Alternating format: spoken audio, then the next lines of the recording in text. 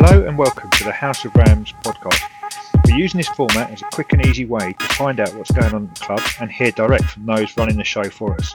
We hope you enjoy this instalment. This podcast was recorded on Sunday, the 28th of February 2021, while we're in lockdown and the club is shut. Today, we are joined by James Lewis, who returned to Harlow as a player last year and has recently been appointed as our forwards coach. Welcome along, Bean. How are you doing today? Yeah, not too bad. Thank you. How are you? Not too bad, thank you. Not too bad. Now, first off, I just said Bean as your nickname there. And how did you come to get the nickname Bean? And is it okay to call you Bean as we go through? Yeah, absolutely. It's quite funny, actually. It's followed me around for a few different clubs and university, and it absolutely followed me to university. That all of my university friends still call me Bean. 9 years after university, and they didn't even know the origins of it. So, I think as I've slightly alluded to, the origin is not as cool as it may sound. And there's lots of different rumours, and people have asked me this throughout the years, and I've used it as a bit of a ploy and a tactic just to keep conversation going. I've talked about the boxer Butterbean and his ability for that sort of one punch knockout and that kind of thing, but unfortunately the reality is sometimes, or more often than not as exciting as the lie, is it? So in terms of origin, very, very simple. Back in when was it? 2005, when I first started playing down at the club. Being our sweet, innocent young selves at 14, 15 years old, we were trying to form a team. I think we had 11 or 13 players maximum at the time. It was a newly formed under 15s team, but we were very much left to our devices trying to sort out our line-out calls. And my cousin, actually, who's half Maltese, has the surname Mintoff. So he was always known as Mint. And so we thought, why don't we use secret names that are from some form of kind of vegetable background? And at the time, being I said at the time, being a portly young fellow, which I probably still am in most people's eyes, but with no facial hair and a pretty sharp crew cut, I very much looked like a lovely round butterbean. And that's been shortened to Bean then. Yeah. I was going to say, what other nicknames did you have in that team? What other vegetables? Do you know what? None of them stuck apart from Bean, so I barely remember. It was just one of those, as we kind of alluded to, onion. It's one of those where it just doesn't go away. Yeah, I have a similar sort of story with that, because onion was because the coaches couldn't say iron, and that's how I got that nickname. But I've developed it to say there's many layers to me, and I'll make you cry. So, so it depends on the audience at the time. Yeah. So, so we know this is a rugby podcast, and we're recording this a day after. Well, there was a game on the TV. I thought all rugby had stopped at the moment, but it appears that there was a game in Cardiff yesterday where a few questionable decisions were made. I'm not sure what you're talking about. You did, yeah. You didn't see the game either, no? Can we call it a game? Is that a fair assessment? Well, I think it was, wasn't it? It wasn't much crowd noise. Normally you'd expect a bit more if it was in Cardiff there, but yeah, there was. A couple of those questionable decisions. How did Owen Farrell stay out of the sin bin, and how did Itoje stay out of the sin bin? The thing is, and unfortunately, I totally agree with you on those points, and I actually spoke to, I've got a work colleague who does a little bit of a sort of a score take before the game, and he's in his 50s, so he enjoys that kind of thing and just wants to kind of know about what do you think is going to happen. And I unfortunately said I believed Wales would win. I think they're in a better position currently than England as a team, but all I can say is that I'm glad it wasn't closer than the actual ending scoreline, because I think it would have massively taken away from what Wales did if it had been within a couple of points, I think it would have been even more hugely controversial. But I think Wales comprehensively, last sort of 15, 20 minutes, just absolutely played the game and deserved the win. But those decisions, I just, Martin Johnson sat on the panel or the BBC, not able to kind of. He could hardly sit down, could he? He could hardly sit down. Yeah. He was not happy, was he? Not happy at all. He was right with Owen, wasn't he? He was right with Owen Farrell then. He would have been saying exactly the same things, if not worse. Well, there we go. Yeah, they weren't mic'd up back in his day, so I would think it would have been slightly stronger language. Yeah. But so, I'm totally with Martin Johnson and Owen Farrell. You just can't do that as a referee. You just can't disadvantage the other team. You just can't do it, and that's what he did for the first try. Good catch though, wasn't it? Good kick. Phenomenal play by Wales, and Dan Biggar, he's got one of the best kick boots in the game.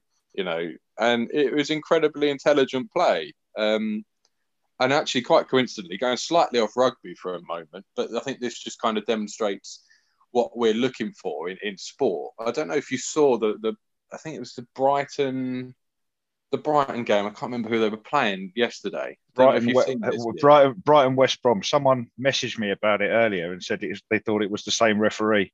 West Brom Brighton. Was he related to Lee Mason, who refereed the West Brom Brighton game? Yeah. So there's a free kick outside the box. Lewis Dunks asked the referee, "Can I play?"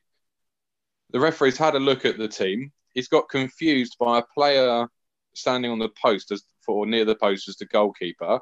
He said, "Yeah, go ahead," and a simple kick into the corner because the keeper's lining up his wall. So he realises this before the ball goes over the line, blows his whistle, goes to the TMO. It's ruled out as basically unfair because the players weren't in the correct position. Mm-hmm.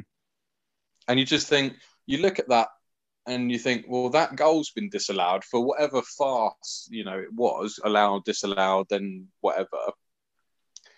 But the sort of morality point is that the players weren't ready.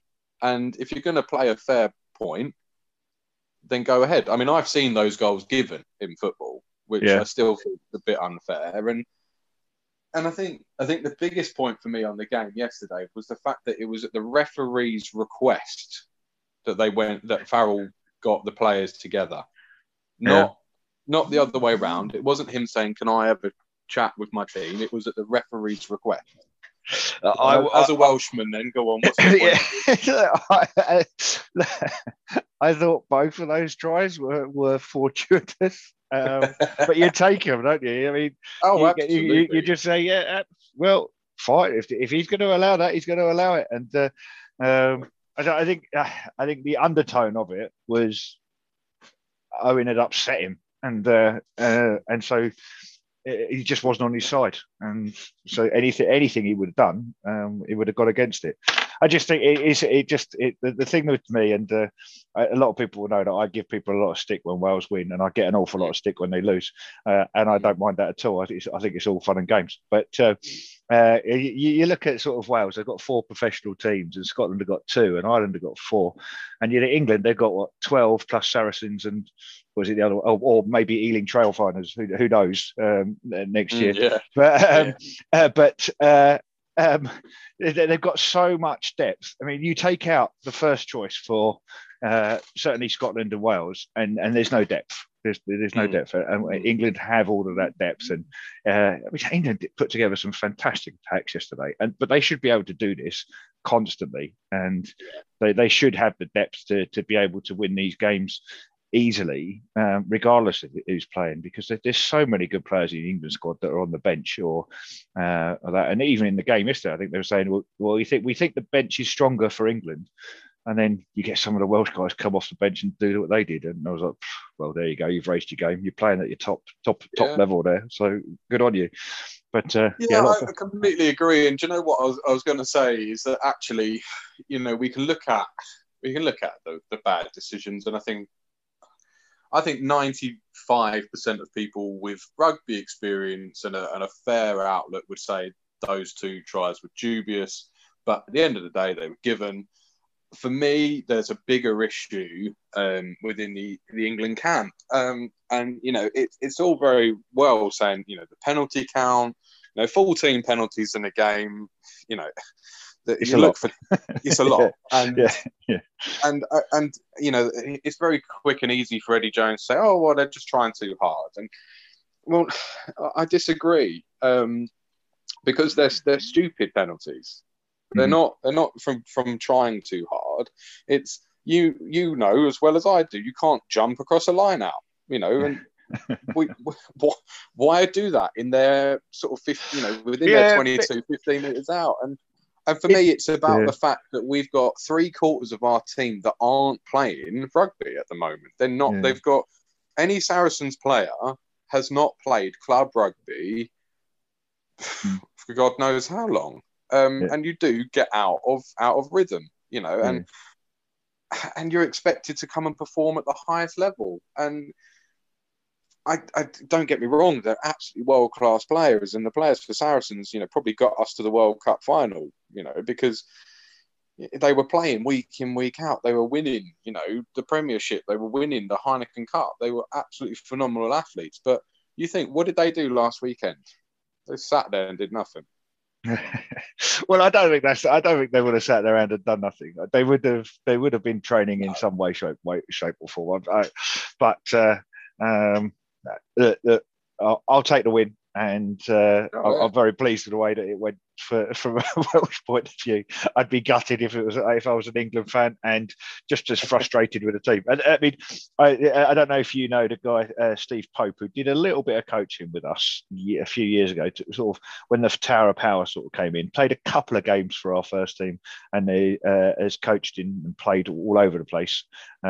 He at the beginning of the tournament on the England-Wales game, we made a bet, and I was like, well, I'm not going to give you a bottle of wine, just exchange a bottle of wine on the result, because I think Wales aren't where England are at the moment. So I'll give you 2-1. I said, if Wales win, you owe me 2 bottles, and if England win, I'll give you a bottle. So I think that's the best deal. Best bet I've made. Although Lee Harron did want to bet me as well, and I was like, no, I'm not giving away that much. So I didn't expect to win, but I'm pleased that's come up. Now you talked then about, there's a guy at work that you that you give a heads up on, talking rugby and stuff like that.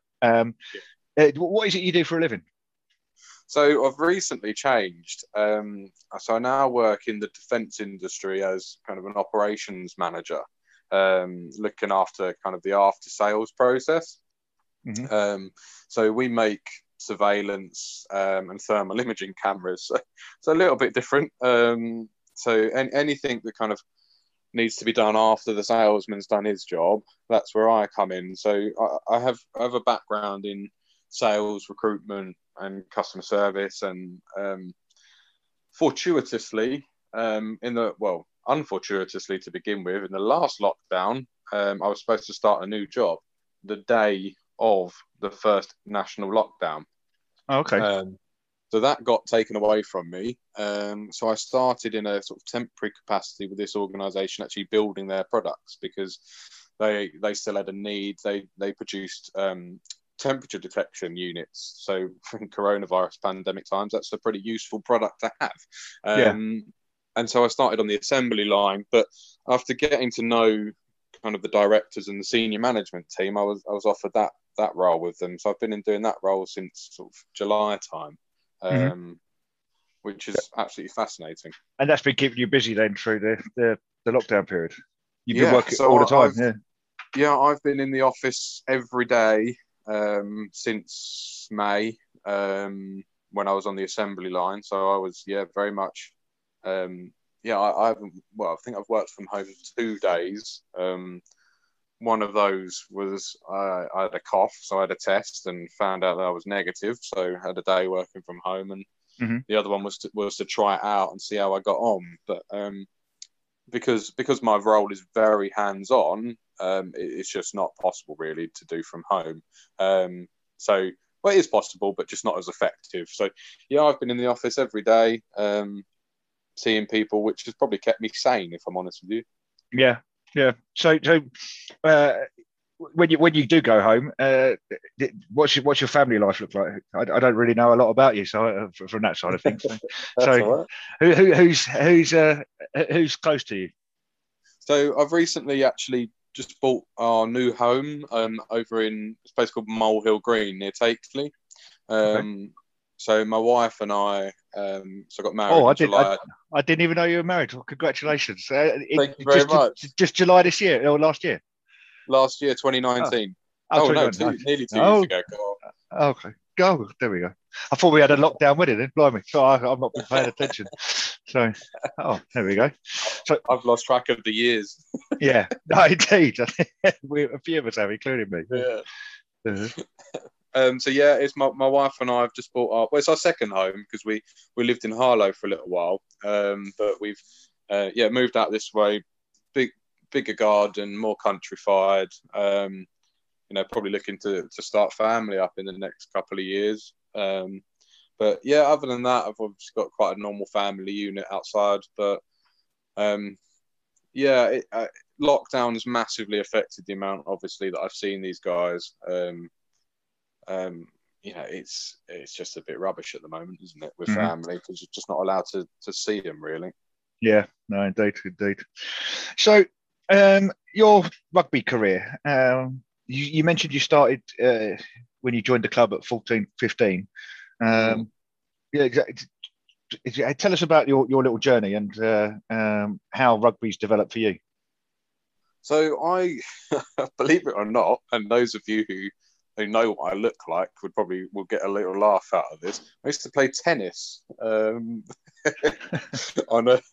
a weekday evening for a club down I think it's Latin. Is it Latin Green Tennis Club? But I used to play rugby at school and absolutely loved it, but never really had any kind of influence at the school to go to any clubs or anything like that. I was completely unaware. My family are not sports orientated whatsoever.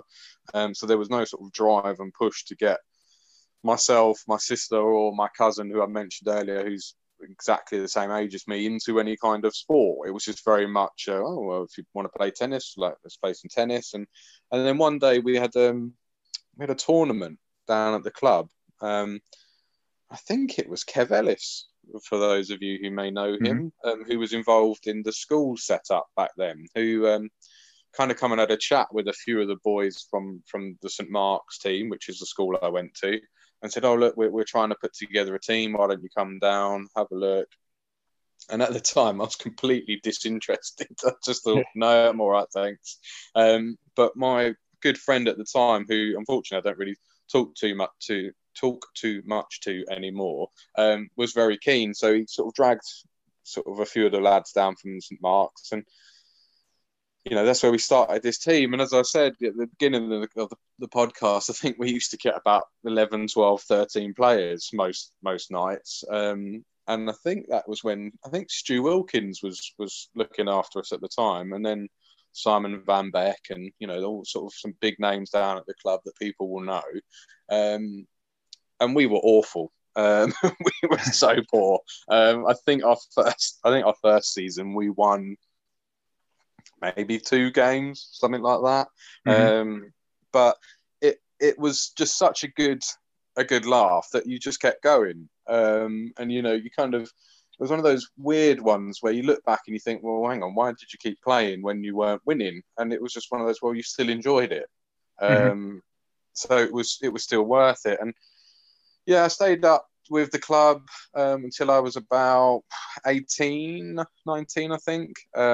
Did make my first team debut with the club, but subsequently moved on to Hertford. And if anybody would like to know this story, you have to buy me a beer first and we'll talk about it another time. But yeah, moved on to Hertford because I knew a couple of the guys there who were slightly older doing advanced courses at the University of Hertfordshire, which is where I also then started playing rugby at university. So I went down to Hertford, having kind of no real idea that the standard that I was trying to play to, just with the thought of, oh well, I like rugby, so I'll go and play.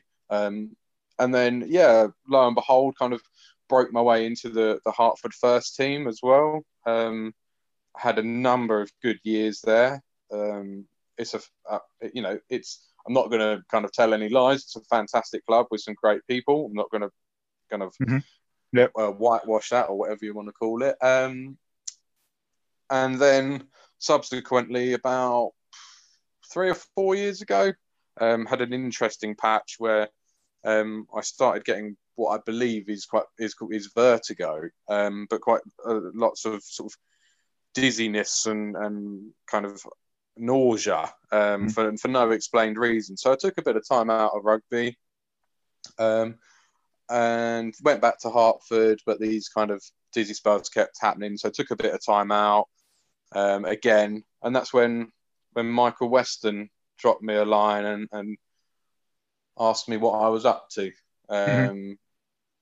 He offered me kind of a more of an interesting role where I'd be not only playing, but more involved in the coaching setup. And I think at the time, not necessarily a very senior role, more of kind of an advisory role, or just can I pick your brains about this role? But it's very much something that I'm conscious of, is that your rugby career is quite fleeting as a player. And I want to be involved in rugby long term. So having the opportunity to get a little bit of coaching was kind of a no-brainer, really. So did you come in as a player coach then at that point, or was it? Not really. It was come as a player, but because Westy was forwards coach at the time, but he wanted me to kind of be a liaison for the front row, as he is, for those who know him, an out back row. Yeah. So some people say that keeps his nose in front, but that's a terrible joke. Sorry. It doesn't take a lot to keep his nose in front. No.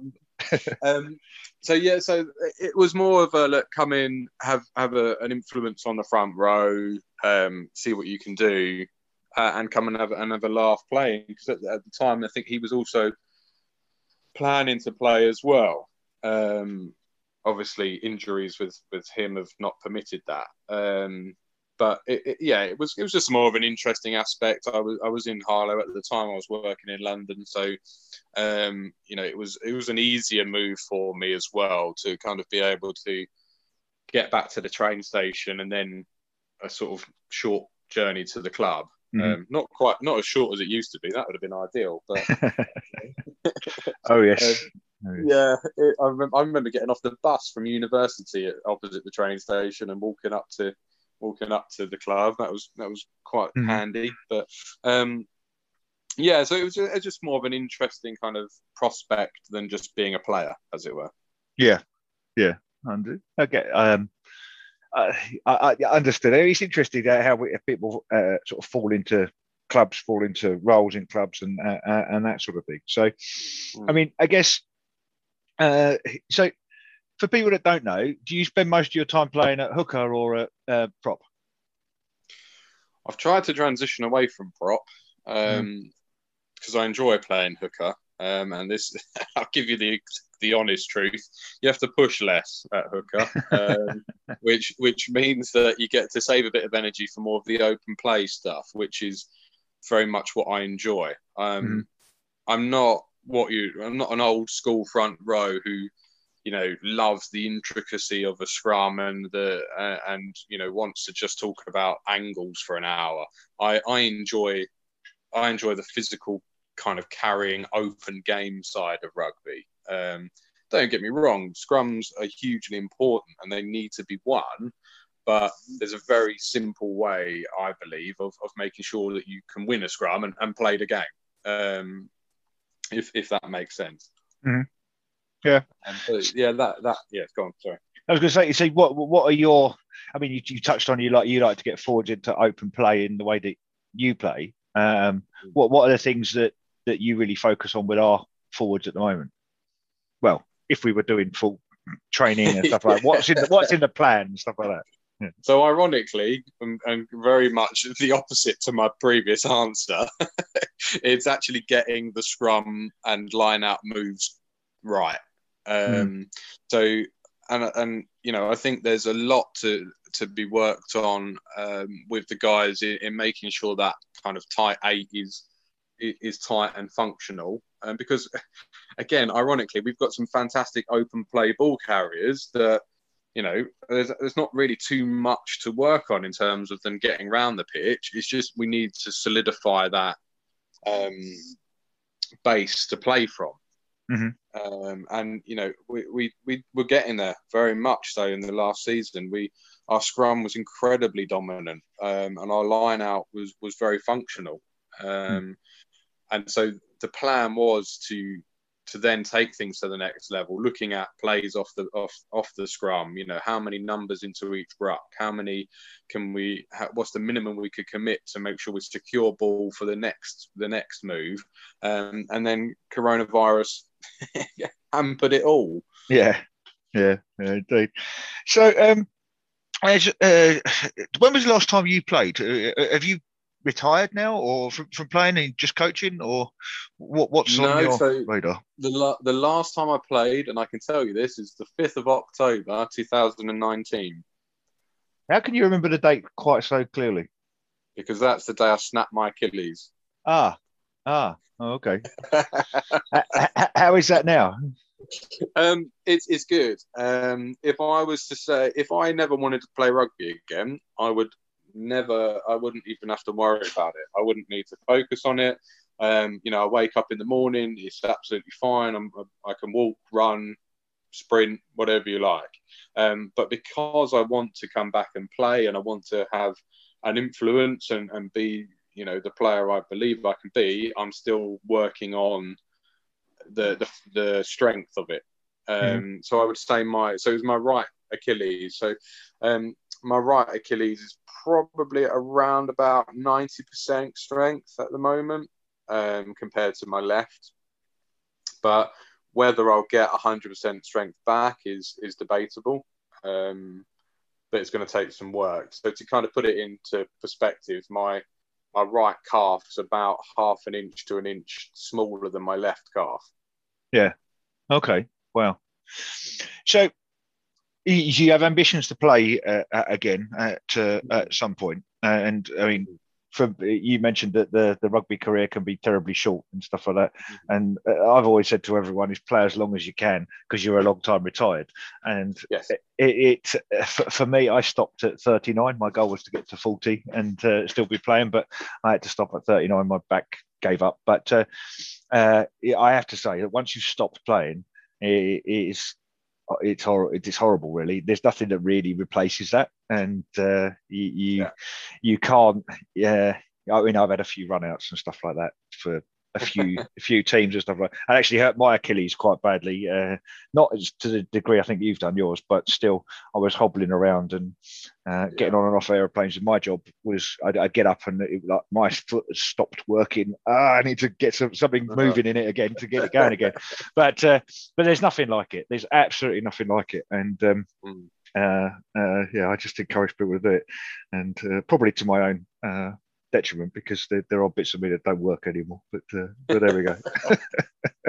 Yeah, that's the thing. That I'm still what some people refer to as young. So I'm still 29. So I'm hopeful that I've got a few years left. My only stipulation would be, I think, and this is just me, nothing to do with anybody else, I would get frustrated if I wasn't able to perform at the level I was happy with. So as long as I feel that I'm performing to the best of my ability, I'll play. No, good for you. That's down to me, isn't it, to keep fit and lose some weight. Well, once you're playing rugby, I think it's easier to do it. There's a motivation to do that sort of stuff. When you're not playing rugby, then that motivation sort of goes away. Also, certainly I find anyway. But no, couldn't agree anymore. Yeah. So tell me about some of your off the field activities, your best away game or the best tour you've been on. There's a few. I must admit, you speak to me in everyday life, and I'm a very eloquent, I'd like to say, educated young man who can hold a very good conversation. But I do love getting absolutely silly on a tour and turn into a bit of a beer monster. And, there was an event last season down at the club where I think a lot of the boys didn't really know that side of me, and getting having a few beers and getting a bit friendly, and there was lots of conversation about it, and the guys that did know me, like Luke Bowering, were just like, yeah, that's Bean, that's the real Bean. Yeah. So I think some of the ones when I was younger, like going to Amsterdam with the lads, that was a pretty special one. Was that a Harlow tour or was that a uni tour? Yeah, that was a Harlow tour. That was good because I think I was 17 at the time, and that's where your kind of eyes are being open to the world of drinking, really, aren't they?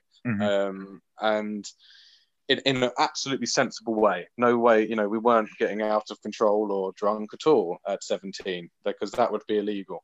And I think that was a fantastic one. We had a day out where I got very, very drunk, legally this time, at a Saracens game, and we were all dressed as in fancy dress. I think I was part of the Fantastic Four dress up, so I was shirtless as the thing. And again, that's not very PC, the result of that, and quite embarrassing for me. So if anybody else would like to hear details, then find me after a game somewhere and we'll have a chat. And then the university tours that we went on are probably stand out for me. And the reason being is because it wasn't a rugby tour. It was a sport tour. So you would take a coach to Salou in France. So you got a 24-hour coach journey, which is literally 24 hours of drinking. And not only is it the rugby team, it's the football team, which they kept to themselves because obviously football's rubbish. But you've also got the netball team, the cheerleading team, the hockey team. So it's a both gender tour, which makes things much more interesting. And then you arrive in Salou, where there's another 20 universities that have brought 8 teams of mixed gender, and it's just an unbelievable kind of experience where it's like a massive lads' holiday, but with 1,000 people. Yeah. And if anybody's not at university and wants to go, they usually happen in around about April. They're in Salou and in France, I think, at the moment. So get on one, take the lads with you or the girls with you and go, because they're just a next level of debauchery and drinking. Sounds an awful lot of fun. Now, yes. So when you were at university, you lived with, was it Lewis Alderman you were living with at the time? Yes. Because I think, and some people, they cast their minds back, will remember that I used to live with Paul Prendeville and a couple of other guys, and we, in our house, we had a bar, and in that bar, after we all sort of didn't live together anymore, and we all went our separate ways, and that sort of thing, we had this bar left, and we didn't really know what to do with it, and so we gave it to you guys, didn't we? And we did. And we put some like labels on it to say that we had it and this is where we lived and stuff. Do you know where that bar is? Is it still in existence? It is. It's actually with Lewis's uncle in his bar in Harlow, I believe. So it is still functioning. It's still in existence. It's still got the plaque on it. Excellent. Because we very much lucked out with our university house. So it was myself, Lewis, and another gentleman named Simon. And we discovered upon kind of just quickly signing up to our uni house, thinking, God, we need to find somewhere to live, that our house came with a garage at the bottom of the garden, which we had total access to. And this garage is probably 30 foot long, sort of 15, 20 foot wide, which big old garage, then, blimey. Yeah. And we converted it to a full bar. So the wooden bar was in the corner with the optics and the kind of glasses and stock, and we went on another level and just bought absolutely ridiculous things for a university bar. We carpeted it. We were hanging, Saracens, England, and unfortunately Irish flags. We had the old chalkboard with no what was it? We put something like no shorts, no shoes, no top, no service, excluding women and bean. Brilliant. Brilliant. So I think we had a bed in there as well. So if we got too much for someone, they could just pass out where they wanted. It was unbelievable. And so our house, not being the biggest house at university, but because it was 3 rugby lads and it had a bar, it just became the kind of epicenter of all nights out. So every single player that felt the need to, and their friends and any of the other teams that wanted to, came to our house on a Wednesday, and it was, turn up with your own drink and do what you want. Fantastic. And the bar was an absolute fantastic addition because it just made everything look official. Fantastic. I'm so pleased to hear that. And if you've got any photos, I'd love to see the any photos you've got of that. That would be fantastic. But I need to dig them up because they are on my Facebook somewhere, and I keep having this conversation, but I will dig them up and I'll send them over. Oh, fantastic. That pleases me no end, because we acquired that bar from one of our friends' dads, and he said take good care of it, and so there'll be a few of us that just love to know it's still around and providing joy to people. Absolutely. We didn't have flags. Well, sometimes we did have flags up, but the bit we had behind the bar was the spice wall full of all the Spice Girls. Nice. So I'm showing my age now, aren't I? There we go. The hours of argument we'd have about put the Spice Girls in order, and and we'd spend hours looking at it. That's back in the days we only had 4 channels on the telly. So I mean, I really am showing my age. I remember the launch of Channel 5. Don't worry. Oh dear. No, I'm really pleased that's still out there. So I'd like to get it back one day, but I don't know where it would go at the moment. But one day I'd like to get it back.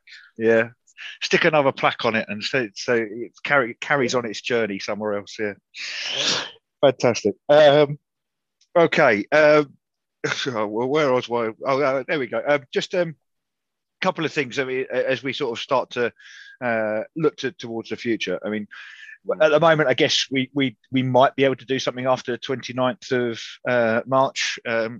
Anything sort of firmed up there at the moment? Not as of yet. I think we're quite cautious with making promises and getting players, to commit to things when realistically we're completely out of control of it. I'll be honest as well, Westy handles most of that sort of stuff. But he just points and pushes you. It tells you what to do when. Yeah, fair enough. But I think, from my point of view, and I don't know, Westy might shoot me for saying it, I think we did a lot last year where we thought we were coming back and we didn't. And I do question whether that has affected some people's motivation to come back, with the thought of, well, hang on a minute, we're not going to play. So, we did all of this last time. We're going to go through all of it again and not play. So I just think we may be waiting for firmer evidence and more confirmation, because it is time consuming, as well as everyone else. Training twice a week, playing most Saturdays. It's a commitment, and you've got to have a reason for that. And last sort of first lockdown, we had great commitment. People were on Zoom doing training sessions. We got when the club we were allowed to meet up, we had good numbers. 30 people down to training, but the desired outcome never came. And then we obviously had to take a break. And then when we sort of came back again, numbers started to dwindle. And then when things started to look more promising, they raised and then again dwindled, went away. And I was hugely excited about this potential new format, which they wanted us to do before this lockdown, which was, getting rid of scrums and mauls, because, I thought that's a really good chance for us to develop our gameplay, not just our scrums and lineouts, if that makes sense. And we started doing full contact again, which I absolutely loved. Yep. And then it was taken away from us again. So I think, it's one of those where the motivation has to be for an outcome. So I think we are waiting for a little bit more confirmation on what the plan is. But lo and behold, Westy could, send a message round later today and say this is the plan. But at the moment, we're kind of, I think, just waiting for more news. Sure. Okay. So, that kind of leads me on to what are you looking forward to at the moment? As a coach or just as a player? Well, let's do both.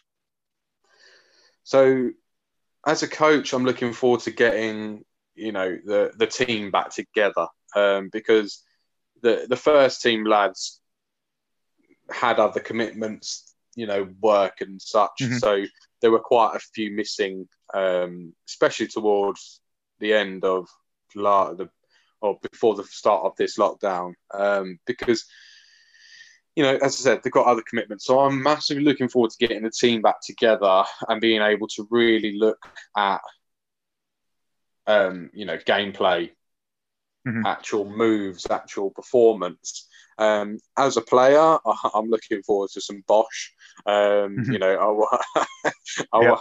want to be able to play a physical sport again. That's why I play rugby. And for so long it was touch, and for so long it was tag, and that's what I'm looking forward to is playing what I call rugby, not a form of rugby, but rugby. Yeah. Okay. And what makes you proud about our club at the moment, and what are you enjoying about being back at Harlow? I think it's a little bit of the element of being the underdog. I think, we've always been, I suppose, looked down upon. I don't know if you agree with that sentiment, but, the clubs that we've played against are always like, oh, it's Harlow. And it, being, I think we were top of the league for the majority of the second half of last season. Very unlucky not to get that promotion thing as well. So I don't want to talk about it. No, I'm sure you don't. Yeah, I know it's such a. Anyway, the mathematicians. So, yeah, exactly. But there's no real such thing as maths in sport apart from Moneyball. But there we go. I think I'm just proud of the effort that the guys put in and their desire and their will to win when we're playing. And I don't think you can. I would say for 99% of the team, you just can't fault their commitment. And it's very different for me coming from a club such as Hertford, where you've got 3 people that can kind of step in and fulfill that spot, because there's 6 teams down there, and everyone is vying for that shirt. Whereas there's not, we haven't got the same reach as a club like that, and you've got to. If say 4 or 5 of our first team decided they didn't want to play, we'd be in a very different spot. So it's that commitment to the cause, and I suppose the sacrifice that some of these guys make. Some of these guys have got family jobs that are different hours, and they're doing everything that they can to get down and play. And that, to me, is more admirable. And you forget, like, this is all for free. No one's paying these guys. Mm-hmm. This is all just out of their love for the game, and I think that's more important. Yeah. Well, being on that note, I think that's a great note to finish our call today. But thank you very much for your time, and thank you very much for being available on a Sunday morning to have this conversation. And I can let you, everyone else won't be able to see anything. And we normally do this on video, but this one's not on video. And we only put out the audio recording anyway. So I'll let you get back to your rest of your Sunday. And thank you very much. Leave it to it, but very nice to talk to you today. Thank you very much. It's been a pleasure. Thanks for your time. Take care. Thank you for listening to the House of Rams podcast. We hope you've enjoyed it and found it interesting. We'd love to hear your feedback, so please get in touch through Facebook or email me direct with your thoughts. If you'd like to appear on one of our podcasts or showcase what you're doing at the club, please email me on pauloweninen@gmail.com or contact me through Facebook. Watch out for our next release, and thanks for listening.